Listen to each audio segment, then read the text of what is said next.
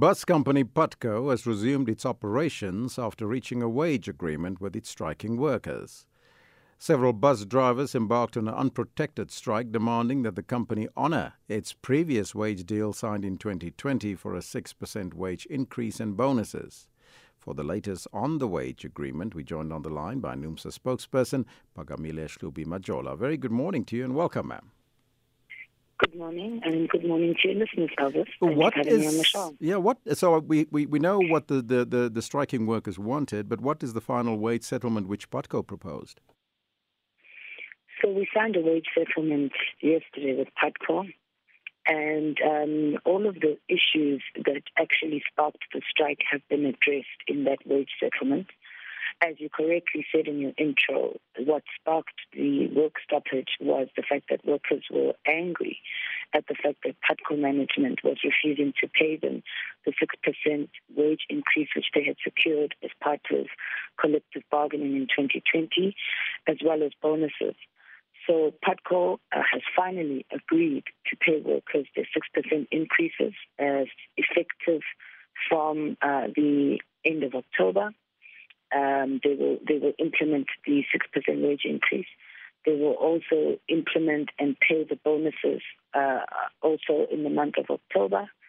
And so for us, this really is a victory. It's a victory for the union. It's particularly a victory for workers who made a major sacrifice by embarking on this work stoppage in order to compel the company to do the right thing and pay them the bonuses and the increases which were due to them.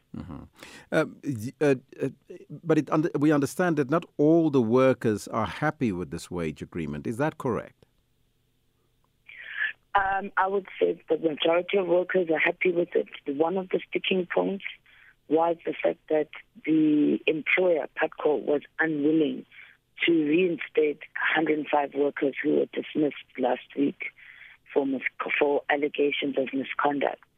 And what we managed to negotiate was that they would be afforded an opportunity before the end of this week to make representations directly to the company through an internal disciplinary process where unions would be able to represent those who were dismissed in order for them to be reinstated. And this is something that NUMSA will be doing. The majority of those who were dismissed are our members. And we said from the get-go that we would do whatever is necessary to make sure that they are reinstated.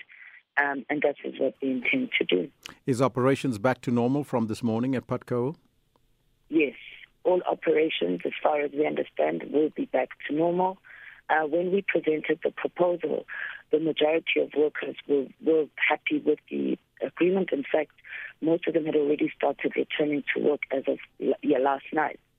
So we are very confident that workers on the whole are satisfied with the agreement. Otherwise, we would not have signed it. And this is why we were able to proceed, and we can say with confidence that all operations should resume as normal from today. I thank you so much for your time and giving us that update. NUMSA spokesperson Pagamile Hlubi Majola.